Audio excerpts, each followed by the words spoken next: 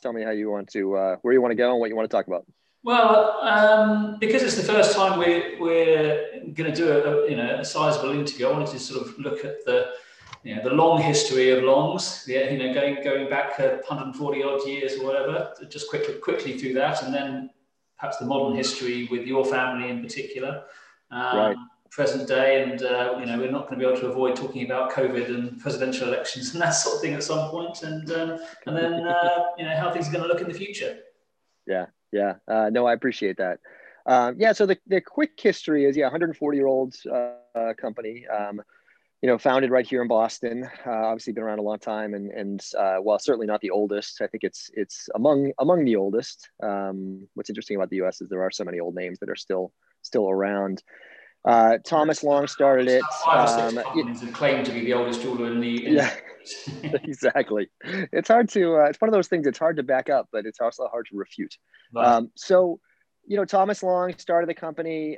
There's a little bit of a gray area early on that we actually lost some of the history. We've tried to reconstruct it, but we do know that Longs ended up in the family of Burkes of Canada when Burkes owned the whole bunch of U.S. properties, including Shreve, Crump and Lowe and Shreve and Company and Caldwell's and C.D. Peacock and all that. And so one part of our story is that this long history of Longs that then went through Canada and Burkes. The other side of it is my family, where my grandfather started a store in Massachusetts, in Lynn, Massachusetts, called Ross Jewelers. No relation to Ross Simon, but he was always known with his last name Rottenberg. He was just always known as Mr. Ross. I think it was just a comfortable abbreviation for him. So he started a store. My father came in the business in the 60s and grew it to a chain. At the time, there were a lot of malls being built. And at that time, there really were no national brands. Even Zales and K's were regional players. And so as these malls were being built, my father put a Ross Jeweler in a lot of the local malls. But he always loved the long history of some of these other brands like Longs and Shreve, Crump and Lowe and Shreves in Boston. And so when Burkes ran into their trouble back in the late 80s, early 90s, he jumped in and was able to get Longs as the wheels were falling off of the Burkes U.S. enterprises, and they filed for bankruptcy. And so Longs ended up coming into our hands. We operated both brands for a period of time, but it was clear that Longs, with its history, with its better name, had better brands, both timepieces and especially jewelry. And the malls were clearly changing, where for decades, malls were a great place for us to be. They went more towards younger audience, younger demographic, the rise of the Gaps, a company like that catered to the youth. And so we didn't want to be there anymore. So it was easier for us to consolidate down to one brand, and we bet on Longs, close some underperforming locations in some of those malls that really had gone downhill, and focus on, doing more with fewer doors. Okay, and I guess the move there is to try and make Longs a real destination jeweler, somewhere worth jumping in the car and getting to.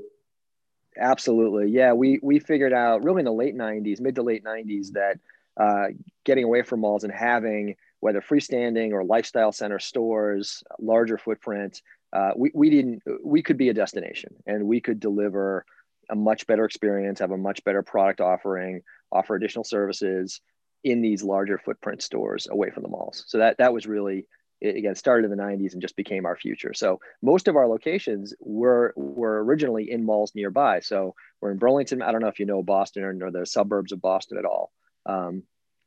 Oops, hold on one second. Sorry, I got a call coming through. Just gotta end this. There we go. Am I back? Yeah. There we go. I just updated my phone's operating system, and that was new. That had happened. How it actually came across and blocked you out. Wow. Anyway, so we were in the Burlington Mall. We're across the street from that now. We were in north of Boston in Peabody, Massachusetts. We were in the North Shore Shopping Center. Now we're across the street. In Nashua, New Hampshire, sales tax free New Hampshire. We were in the Pheasant Lane Mall. We're literally across the street. So we like the demographics, and we like the access to highways that the malls offer, but we want to be nearby in our own footprint. Right. And give me a little bit about your family tree, and when the Rottenbergs got involved, either well, in Ross Jewellers and then in Longs. Yeah. So as I said, my grandfather started. Say again. Give me the names involved and who's related to who. Sure, sure. So my grandfather Hyman, Hyman, Hyman Rottenberg, he started in the industry.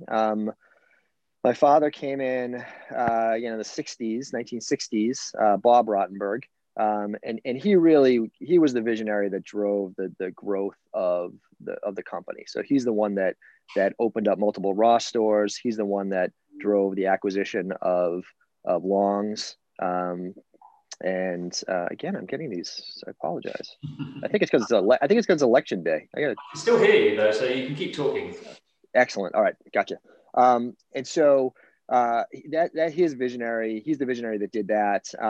My brother Judd, Judd, he came in the family business almost right out of college. So in the 90s, he joined. He worked briefly for a diamond sight holder to learn about that side of the business, to learn from the manufacturing side.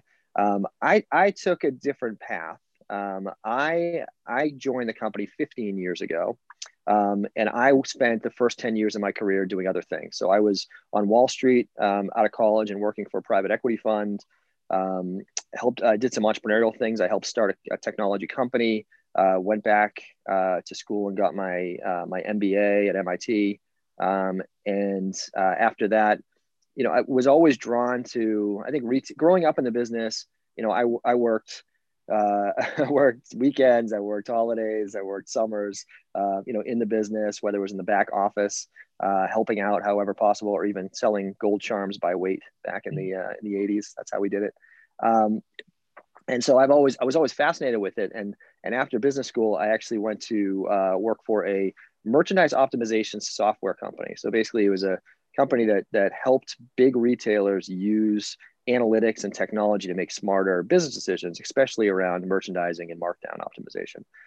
And so our customers were, Bloomingdale's, The Gap, Ann Taylor, Nordstrom, really big companies with scale. And it was fascinating because even in those large companies, there was still, you could see retail, I believe, is there's traditional and then there's old fashioned, and retail's both. I love the traditional side.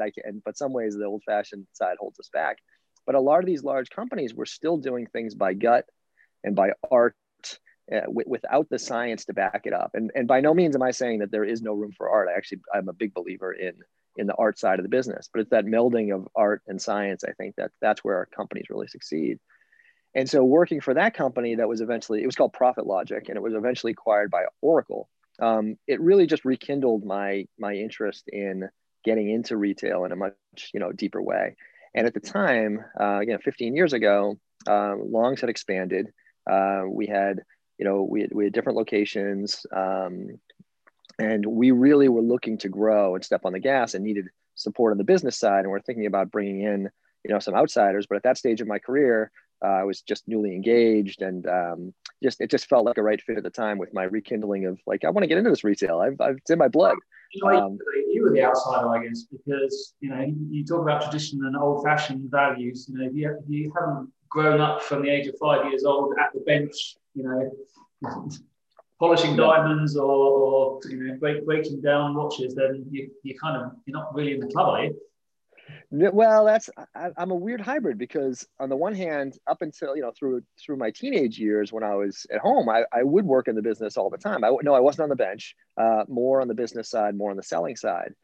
So I always had that familiarity with it and the relationships with people. But it wasn't until really, I'm trying to think, in my 30s that I decided to come back in the business. So I did have that different perspective, which I think has been a benefit to the company. I don't want to say it's an advantage, but it's definitely a benefit to the company to have that outside perspective and that broader point of view. No, I think that is very interesting. You're having that Wall Street experience, the MBA, the entrepreneurship. Did you come in bursting with ideas, and you and Judd were having to work these things out between you? No, Judd and I'm very fortunate. My brother and I, we've always got along beautifully, which is funny because now as a parent, I'm looking at my kids and who are similar ages apart and trying to see if they'll have the same relationship. But my brother and I have always had a great relationship, always great mutual respect. And what's great about our working relationship, and this includes my father too, is we all have very different interests. So my brother, he loves product, he loves to sell. And although in any family business, even one like ours, where we have 100 plus employees, we all wear a lot of hats at all times. There's no question, and we all have to know a little bit about everything. But that product and sales focus is not where I spend my time. I'm more on the business side, so overseeing all aspects of the business. So it actually works beautifully where we defer to each other, and it's been a very harmonious relationship for the most part. Okay, I wasn't suggesting anything other than that. Well, you said hash it out. We didn't know. We share. It's my father, my brother, and I think we all share the same vision. I think we have different approaches as to how to get there. But I think there's the old adage that when family businesses work well, they're amazing, and when they're bad, they're horrible. We're lucky that we are on the side where, again, that mutual respect. It works well. We defer to each other. We've never had to go to any kind of legal document to see who has the vote. We don't have to do that. We just decide. Yeah, that's a good sign. And if John is kind of on the sales and the commercial side, I mean, I know what you mean about your role is to look long term, I guess, and think strategically. But are you also involved in the buying side of things and putting together the brands that you think best represent Longs? Oh yeah, no, my brother and I are both the key points of contact with all the brands in terms of relationships. To be totally upfront, I'm not going to be picking the assortments, whether it's jewelry or timepieces. We have a team of buyers that's really good at that. But in terms of relationship management, general direction of who are we betting on, who are we investing in, and just the holistic relationship and all aspects of our business. I'm the one that pulls it all together between marketing, buying, selling, all of that. Right, and you have I think 5 stores at the moment across New England and Massachusetts and New Hampshire. Are they all? Do they all have more or less the same brands and the same division between, let's say, fine jewelry and fine watches? Yeah, and we are on track to opening our 6th store in December, which I can come back to. Which is an exciting one. Say again? I'm going to ask about that one, yeah. Okay, good. All right. I assumed you knew, but I just want to make sure. So our existing stores, we're a fairly balanced business. So between, for us, and they're roughly the same size, between timepieces, jewelry, and then what I'll call bridal, which is engagement rings and wedding bands in our vernacular. That's how we've always liked to run the business. While those percentages certainly shift as things like Rolex takes off, they generally are within. It's a nice balance for us, and we like that by design. Both from a business standpoint, because it's good to diversify a little bit as much as you can within the jewelry business, but also because we're very driven towards being someone's key jeweler and fine timepiece relationships. And so we don't want to be only the company that someone looks to for certain occasions. We want to be there for all occasions. We find that once you have that relationship, once you have that credibility with the customer, to be able to leverage that and be that trusted source of nice things, it just fits for us. That's just our DNA. The brands are fairly consistent across the stores. So we have Rolex in all of our stores. Some of the watch brands we do mix up beyond that. Most of them are in 2 or 3 doors each. And that just serves us well, given the size of our market. 4 stores are in Massachusetts, as you mentioned. One is in the financial district of Boston, which is like the Wall Street of Boston, to compare it to New York. And the others are in the surrounding suburbs, including, one in southern New Hampshire. And again, I don't know how much you know the area, but southern New Hampshire, Nashua is only roughly half an hour north of Boston. I mean, it's practically in Massachusetts, and our store is about 200 yards from the Massachusetts border. Nashua the great thing about Nashua, it is sales tax free, and people will drive up there in order to save a significant amount of tax from almost every other state around. So that's turned into a great store for us. Okay, I might look into that a little bit more detail. And it looks like your anchor brands, obviously Rolex, but also Cartier, Omega, Breitling, Tudor. Yep. And, exactly. Yeah.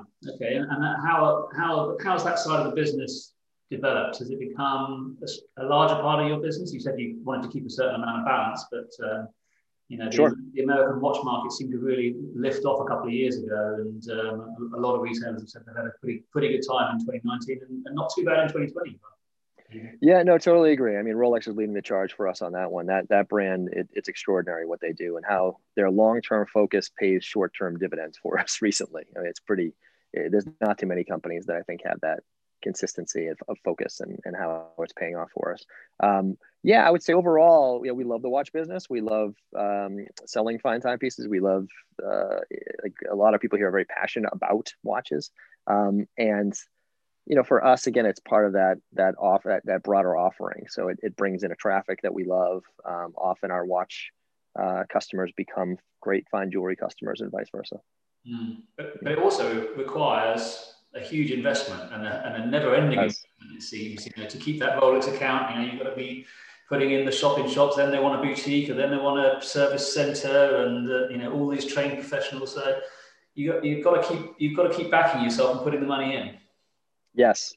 I mean, I think, if we're going to take Rolex as an example, and I think they're probably the best one, they are incredibly demanding, but it works because what they're asking to do is create a global standard. I mean, how many companies are of that stature in terms of brand awareness and quality of brand and don't sell a single watch to an end user? I mean, they are relying on us globally, right? It's extraordinary. And so for them to be relying on this network of, I don't know how many thousands of retailers around the world, it works only if they demand, okay, everybody, this is the rules of the game and you need to invest. And so I get it. And I like it because it's a level playing field. And it's, again, from an economic standpoint, it's well worth it. Yeah. I think it would be harder if they were making demands and it wasn't performing. That's a totally different ballgame, but they've never, in recent years, that's not who they are. And I think they're realistic about it. Mm-hmm. And of course, they'll never compete with you, which is, a lot of the other watch brands will compete with you. Exactly. It makes it easier to want to be a great partner when they're so investing. They're investing in us in all these different ways too. The other brands, yeah, I mean, you mentioned it's a huge investment. The inventory, the regular flow of new product, the advertising, the build outs. Yeah, it is as the businessman in my company, I have to always watch that carefully to say, is this a good return on investment? And that's why we've stayed very focused in the watch world, that we're big believers in, if we're going to make this investment, we want it to be with a brand that does perform. As much as it feels great to have a great brand in your store, if it's not actually performing, what's the point? You're going to have a long-term future. And I think, again, that outside perspective has helped us because it's easier, I think, to check that ego at the door and say, we don't need this, because although it will feel good and look good, at the end of the day, it's not going to be a smart business decision for us.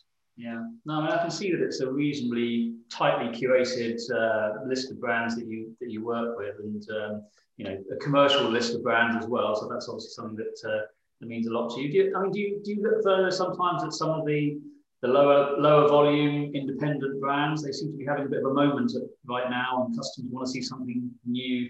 So companies that might only be making 20 watches, maybe 100 watches, maybe up to 1,000 watches. These are having quite a good time at the moment, it feels to me.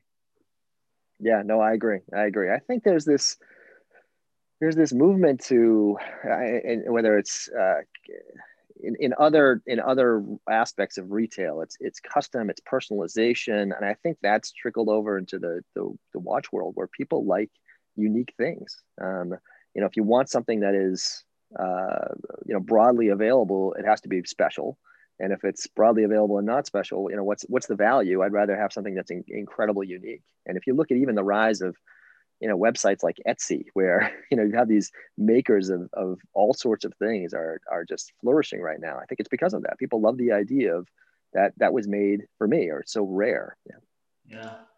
So tell me a little bit about this year. I mean, firstly, tell me how things were looking coming into this year. I assume you had a strong balance sheet and a strong 2019. But tell me about that COVID quarter and how right, frightening it was to begin with, and how you sort of worked your way through it. If you have to make me relive it again, okay. Yeah. So we no, it's good. It's a good lesson. So we came off a record 2019, flying really, all cylinders. Almost every part of the business was flourishing. Economy was strong.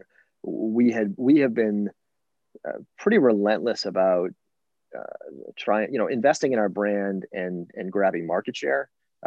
So whether it's traditional marketing, more innovative digital approaches, we just don't like to sit still. Our DNA is to always try to move forward. And if we are treading water, it feels to us like we're moving backwards. That's just always been our philosophy. And so we were coming out of this year, and even the first 2 months of 2020 were incredibly strong, record breaking for us. And then the brakes were slammed on for us and everybody. I think the hardest part for me in COVID was the uncertainty of how bad is it and how long will this last.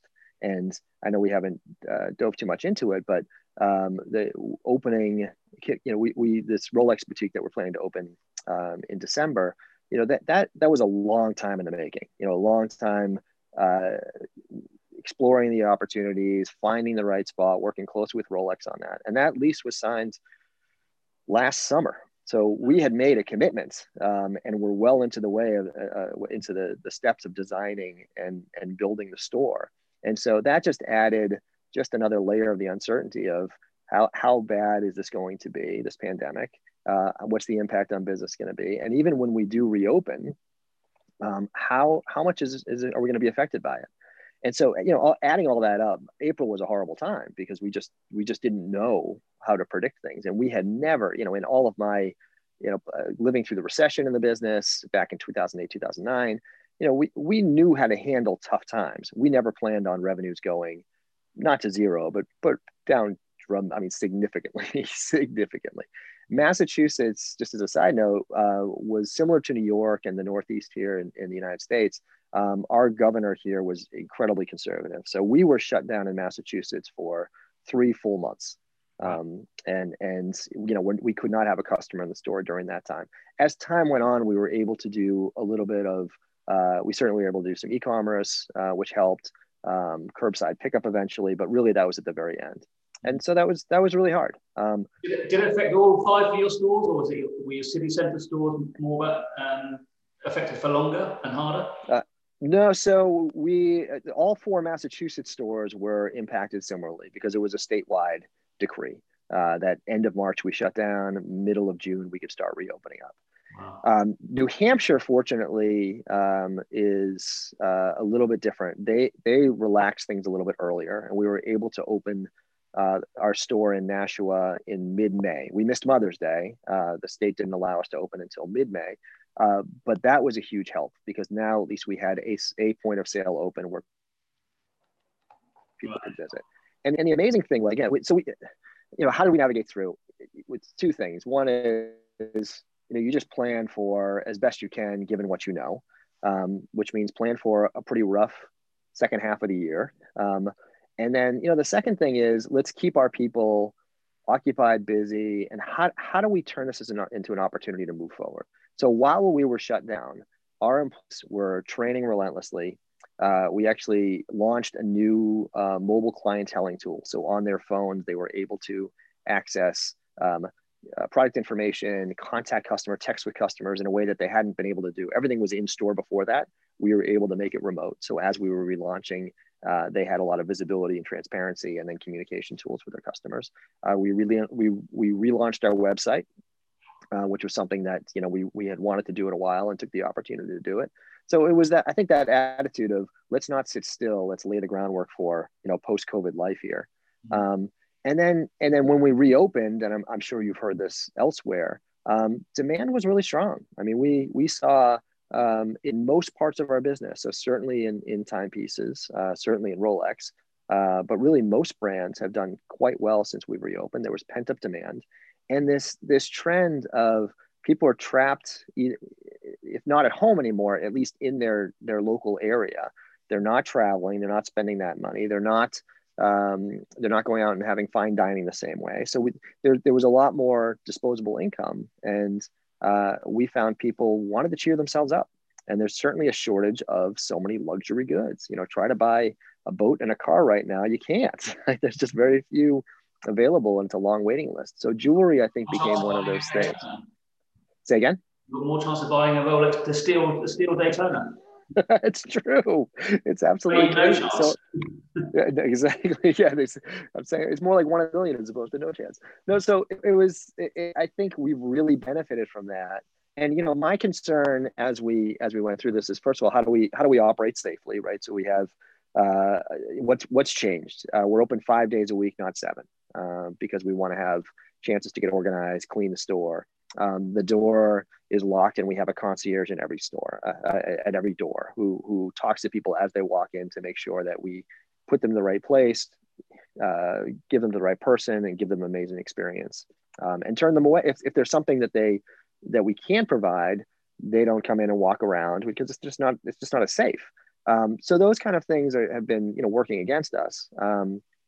But in spite of that, we found that demand has been pretty strong and pretty extraordinary. We'll see what the fourth quarter holds. I am a little concerned about where we're going, but I think that's, again, just the fear of the unknown. I've heard from a lot of other retailers that conversion rates have just been through the roof. It's people making the effort to come to stores are much more purposeful. They probably made an appointment in advance. They know what they're after. So your time is actually more productive, I guess, in store. Absolutely. Traffic is down, conversion's way up, and that's led to solid business. 100% agree. Yeah, are you seeing any rise in average transaction values, for example, because people, when they are going to buy something, they're going to spend that bit more? Absolutely. No, we're seeing that across the board. People want nice things. If they're going to get something, they want nice things, and it's great that retail therapy is strong right now. That people want to feel better about life, and traditionally, over centuries, jewelry has been one of those things that helps people feel better. So I think we're fortunate. I have friends in the restaurant business and friends in the travel related businesses. The cards they're dealt right now are very challenging, and we're very fortunate that ours are. In a world of fewer people coming into the stores, we've been able to turn that to our advantage and have it be a good opportunity for us. That's just blind luck when it comes to like where you are in retail. But we'll try to make the most of it. I never believe in luck. I believe in hard work. You get a lot luckier the harder you work, in my experience. I agree. But there's some parts of retail that are just there's nothing you can do. Or running an airline. What can you do? What can you do? A friend of mine is he's changing the business. He's an apparel store. He's going more casual, but his core business has always been men's suits.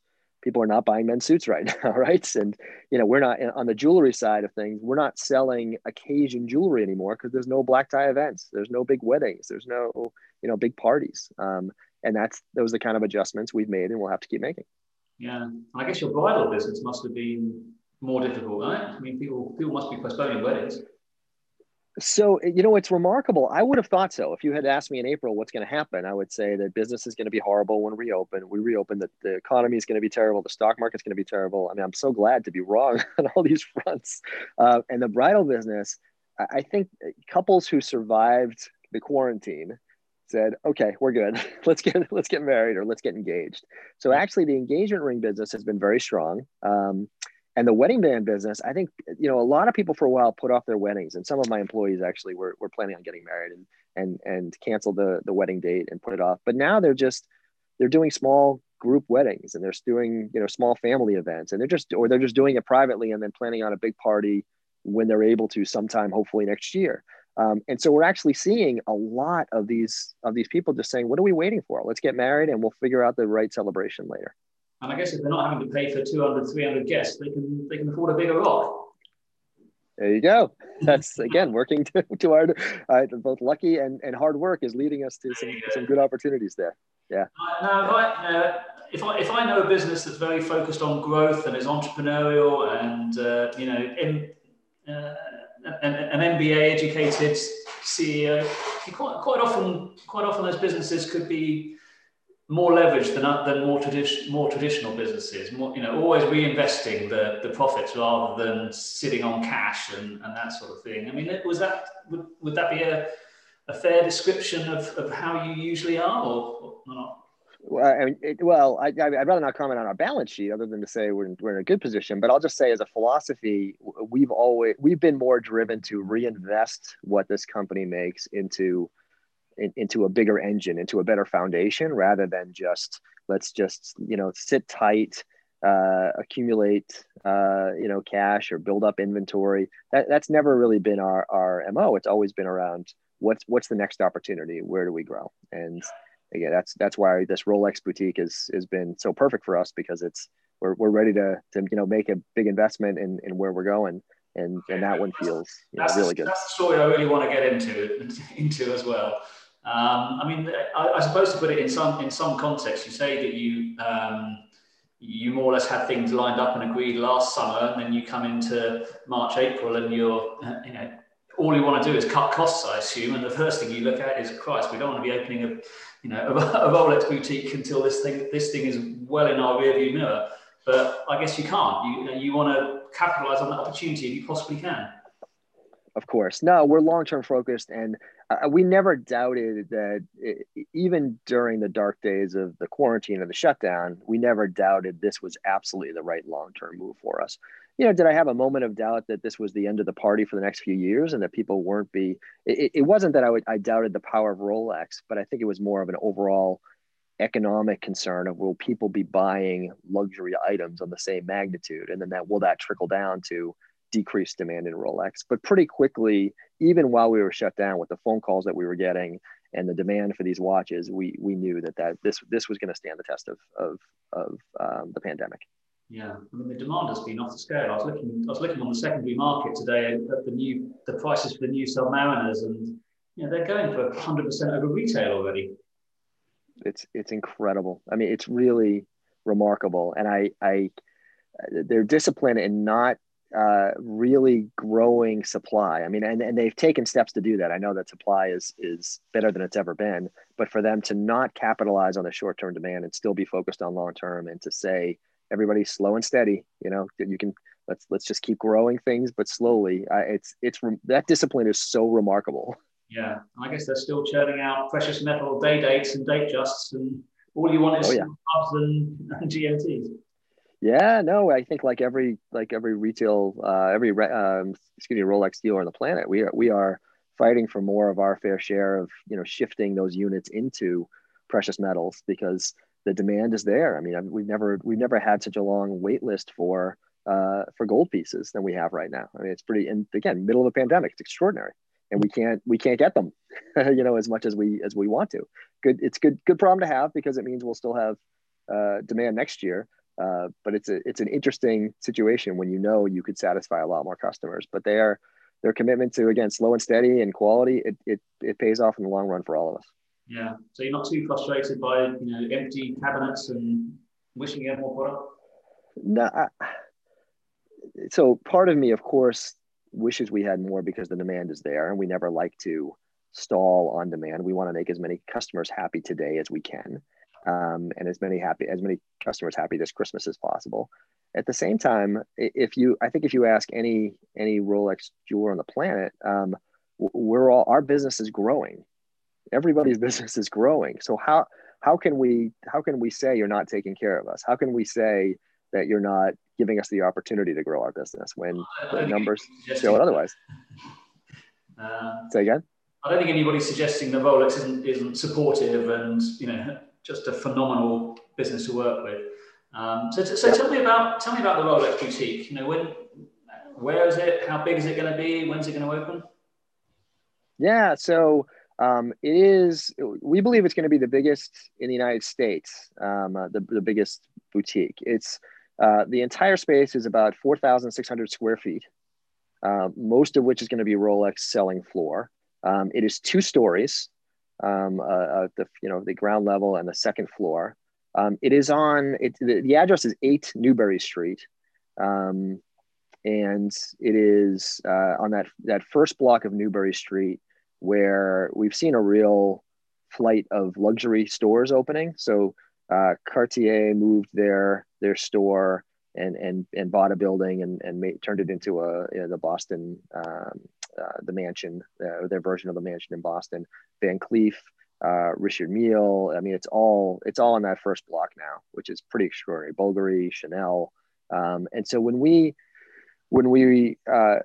had it, when we proposed the opportunity of building a boutique, that was really the only block that made sense to us, because it just, if you're going to have Bond Street in London, if you're going to have Fifth Avenue in New York, this block on Newbury Street in Boston was our mini version of it. We're a smaller city than some of these, but that was our pinnacle of luxury shopping. So for us, that's the one block that made sense. And after looking at multiple locations, this is the one that had the 2-story visibility. One of the challenges with Newbury Street is it's a lot of old buildings. And sometimes the store frontage is not ideal for retail. The address might be great, but small entrance, little to no visibility in the windows. The great thing about this 2-story property is we have, a very a vertical exposure that's pretty extraordinary, and we're very excited about what it's going to look like. And when's it opening? We are trying as hard as we can to get open in December. I think there's a real chance of that, but we need a lot to come together. Originally, we were scheduled to open up in September, October, but COVID absolutely impacted, timelines just in terms of manufacturing, design, everything. We lost a few months. Okay, sure. Now, I feel a little bit uncomfortable asking you about this on the first time we've actually spoken, but I'm following. What I've been told is that Chow Tai Fook is a joint venture partner in this Rolex boutique, and you've got plans to work together on a number of additional stores. Is that something you can talk about? I can say that's absolutely not true. Okay. That is. Say again? Where might that rumor have come from? I'm not sure how to answer that.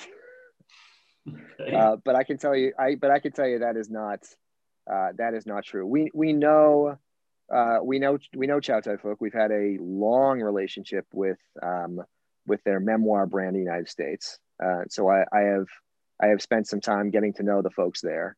But we do not have a partner in the business, and they are not involved in this in any way. Okay. I think with Chow Tai Fook, they're certainly a powerhouse retailer, and I think they're interested in growing their business in a lot of different ways, but they are not involved in this or involved in us in any way. Okay, well that's clear that up. I mean, it would have led on. You've got Bucherer coming in from Europe, you've got the Watch of Switzerland group coming in from Europe. Chow Tai Fook is the daddy of them all. Yes, three or four times bigger than those two companies put together. Yeah, and by the way, I don't mind you asking. I just want to be very clear as to where we are, and I would answer it differently if the facts were different. I will say that, and I'll pivot a little bit because it's and if you want to go down this road, great, and if you don't, that's totally fine too. What's interesting to me is Bucherer and Watch of Switzerland certainly have a foothold here. I think with my background in finance and investment banking, I look at this industry and I think what's amazing about it is how fragmented the independent jeweler is in the United States, and how you have all these incredible, strong local brands run by families. I worry about, and it is absolutely endured for generations. I worry about the long-term sustainability of that.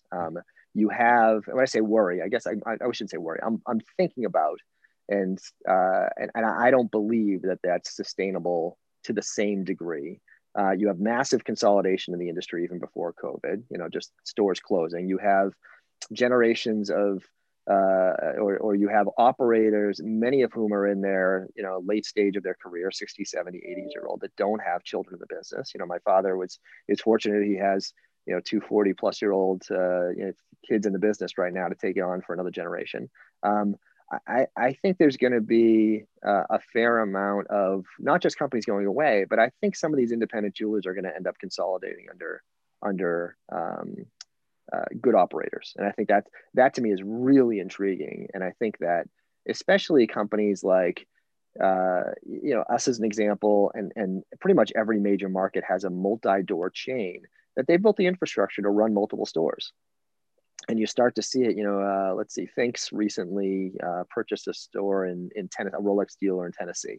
So you're starting to see that. You're starting to hear about, some really nice stores, some old names, many of them are even Rolex stores, are either on the market or thinking about putting themselves in the market. So that to me is fascinating. And I think that we're actually reaching a tipping point in the industry where these local brands should continue, but they might be under, and I think they'll continue under, American operators. But I think that they're going to be perhaps operated out of a different market. Mm. I mean, it's somewhat driven by the Rolex side of things again, where the only way it seems to get that allocation that everyone is so desperate for is to just keep on investing and to keep on scale. And if Watches of Switzerland Group and Bucherer are able to twist the arm of Rolex in Geneva to give them more watches, well, guys like you have to sort of create your own scale somehow to compete with that. Yeah, no, I totally agree. And I think what Bucherer and Watches of Switzerland have the advantage of, is in addition to the relationship that's direct, mothership to mothership in Geneva, I think they have the deep pockets where they can say, we'll do what you need us to do. We will elevate the visibility, the brand, the build out without any hesitation. And I think most U.S. operators are comfortable doing that, but not all are. And I think that's where their opportunity is. Yeah. So, I mean, looking to the future then, beyond this year and into the next few years, I mean, are you in the market for acquisitions? Are you going to be part of this consolidation? Because there's quite a few independents up in the New England area and the Eastern Seaboard. Yeah, I think the short answer is I think I'd rather be driving the bus than probably throwing the keys to somebody else. I think that's just more interesting to us, and I think that as we've looked at, there's a number of we retailers in the U.S., those of us that especially are non-competitive, we all talk to each other. Like there's amazing relationships because we're all fighting the same battles every day. We're overcoming the same issues, and because of that, I think there's just an incredible amount of inefficiencies. And so we talk to each other to try to help with that. How did you ever tackle this? How did you overcome that problem? Did you see any opportunities? Have you used this software solution? We all do that, but I think that companies, again, like ours that have made that investment and figured something out, often those solutions scale. And so I'm intrigued by the idea of us scaling what we've learned into other markets. Yeah, but nothing imminent right now. We're focused on the boutique. We're focused on getting out of the pandemic. But I think whether it's 2021, 2022, you're going to start to see some action there in the United States that you haven't seen in a long time. Right, and one of the things that gets in the way of that consolidation or acquisitions is the brands themselves. I would imagine that sure you're not going to want to acquire a store that doesn't have Rolex. In fact, you probably love to buy a store that's got Patek or AP as well. So, but then you almost have to get permission from the brands before you can even start that conversation. I think the brands, the three brands we were talking, AP, Patek, Rolex, they're all partners in our business. Maybe not from a legal or economic standpoint, they don't own shares, but I think for most of us, the way we run our business is in partnership with them. And so to me, it makes sense that then any acquisition opportunity, whether they have that brand or, to me, it actually is very intriguing to find someone that doesn't have that. And maybe that's a market that they are looking at and they just haven't found the right partner yet. But there's no question they're going to be part of this process. They're going to hold a lot of the cards in terms of how it goes. Although I do think, I don't want to get too much away from the watch world. I don't think this hinges on timepieces and the major watch brands. I just think that is a major part of it though. And that is one where you do have these folks that are looking they're going to look to retire in the next few years. And it's a remarkable industry. It's hard to sell a store. You've got the brands to worry about. You've got who's actually selling this stuff. Is it a relationship with the owner? Is it a relationship with the sales team? It's just a very, very tricky business. It's hard to sell a retail store. Yeah. Well, I mean, it's good to see young entrepreneurial guys like you, in the business and making moves, and it's going to be exciting to watch. It is. No, it's going to be an interesting few years. And I actually think, as much as, I certainly don't wish COVID on anybody. And I don't mean that, I mean the COVID situation, not individually COVID. I don't wish it's accelerating some things that were happening anyway. And I think we're going to find the next few years are more interesting, more active on so many different fronts. Brands I think are going to make moves that they haven't made in a long time. And I think some of the articles that you guys are writing about just how things are changing, I think that's and changing quicker. I think a lot of that is because of this pandemic. It's accelerated, which is interesting. Yeah. Yeah. Okay, well, I wish you the best of luck with it. I hope you have a great holiday season, and the momentum continues into next year. And best of luck with the Rolex store opening. I can't wait to get over and see it. I can't wait for you to come. Hopefully are you traveling now? What's your story? Well, no, things just got worse over here in the UK. We've just gone into another lockdown here, and Right. no travel, no nothing at the moment. I'm in the office at the moment, but on Thursday I've got to close the office again. Oh, I'm sorry. That's hard. I was speaking actually one of the retail groups, there was a webinar and a Harvard Business School professor was talking and was talking about the lockdown in the UK now. And it was interesting. I didn't realize this. It's almost preventative in terms of mental health to be able to get open for the holidays. That's what he said, which I thought was interesting. Yeah, no, I mean it's really depressing. I mean, we went through the first lockdown. I'm the managing director of a business we have 15 employees, a few $1 million turnover, and we went through the exact same thing you would have done. It's like, where can I cut the costs, and how do I keep everybody working and motivated, and all that sort of thing. We really came through it pretty well, pretty strong. But all the way through the recovery, it was like, God help us all if there's another lockdown, and here we are. In some ways, the timing's not too terrible because we've more or less closed out our business for the rest of this year in terms of advertising deals. Yeah, let's just hope that Boris Johnson sticks to his word and we open up again on the 2nd of December. Because if it drags on to Christmas, then there's going to be a lot of blood out there. Oh, I'll tell you, and again, this is not watch or jewelry specific. I think all retail, if we lose Christmas, it's just, I mean, the number of companies that will disappear is just going to be extraordinary. There's no retailer or I should say no, very, very few retailers are built to withstand a year without Christmas. We can get by closing in the spring, closing in the fall, a little bit here and there. I don't think anybody in any form of retail can really get through without Christmas. So hopefully, where you are, it's preventative medicine. Yeah.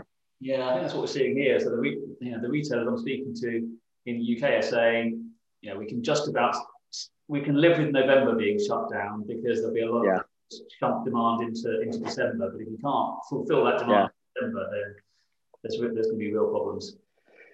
Hey, real quick before I let you go, can I ask you, as much as you can say, the Chow Tai Fook rumor, where did that come from? Like, give me an idea. You don't have to give me specific names, but just tell me, like, what channels. I can't reveal my sources, but I've been speaking to a lot of East Coast retailers, and as you say, you all talk to each other. I'm surprised there must be something to that rumor, otherwise it wouldn't have been said. If you come visit, we'll have a off the record cup of coffee or a drink or something. I'll tell you where it came from. But what I told you today is that there's nothing going on, and they're not involved with me in any way. Okay, that's cool. I mean, it'd be exciting if they were. I mean, I wish it'd be a brilliant story, but no, I'm not going to. I didn't run the rumor as a story because I wanted to talk to you first and find out from the horse's mouth. Yep. No, I appreciate that. All right. Well, good seeing you. You too. Thanks, Craig. Really appreciate it. Take care. Bye-bye. Bye-bye.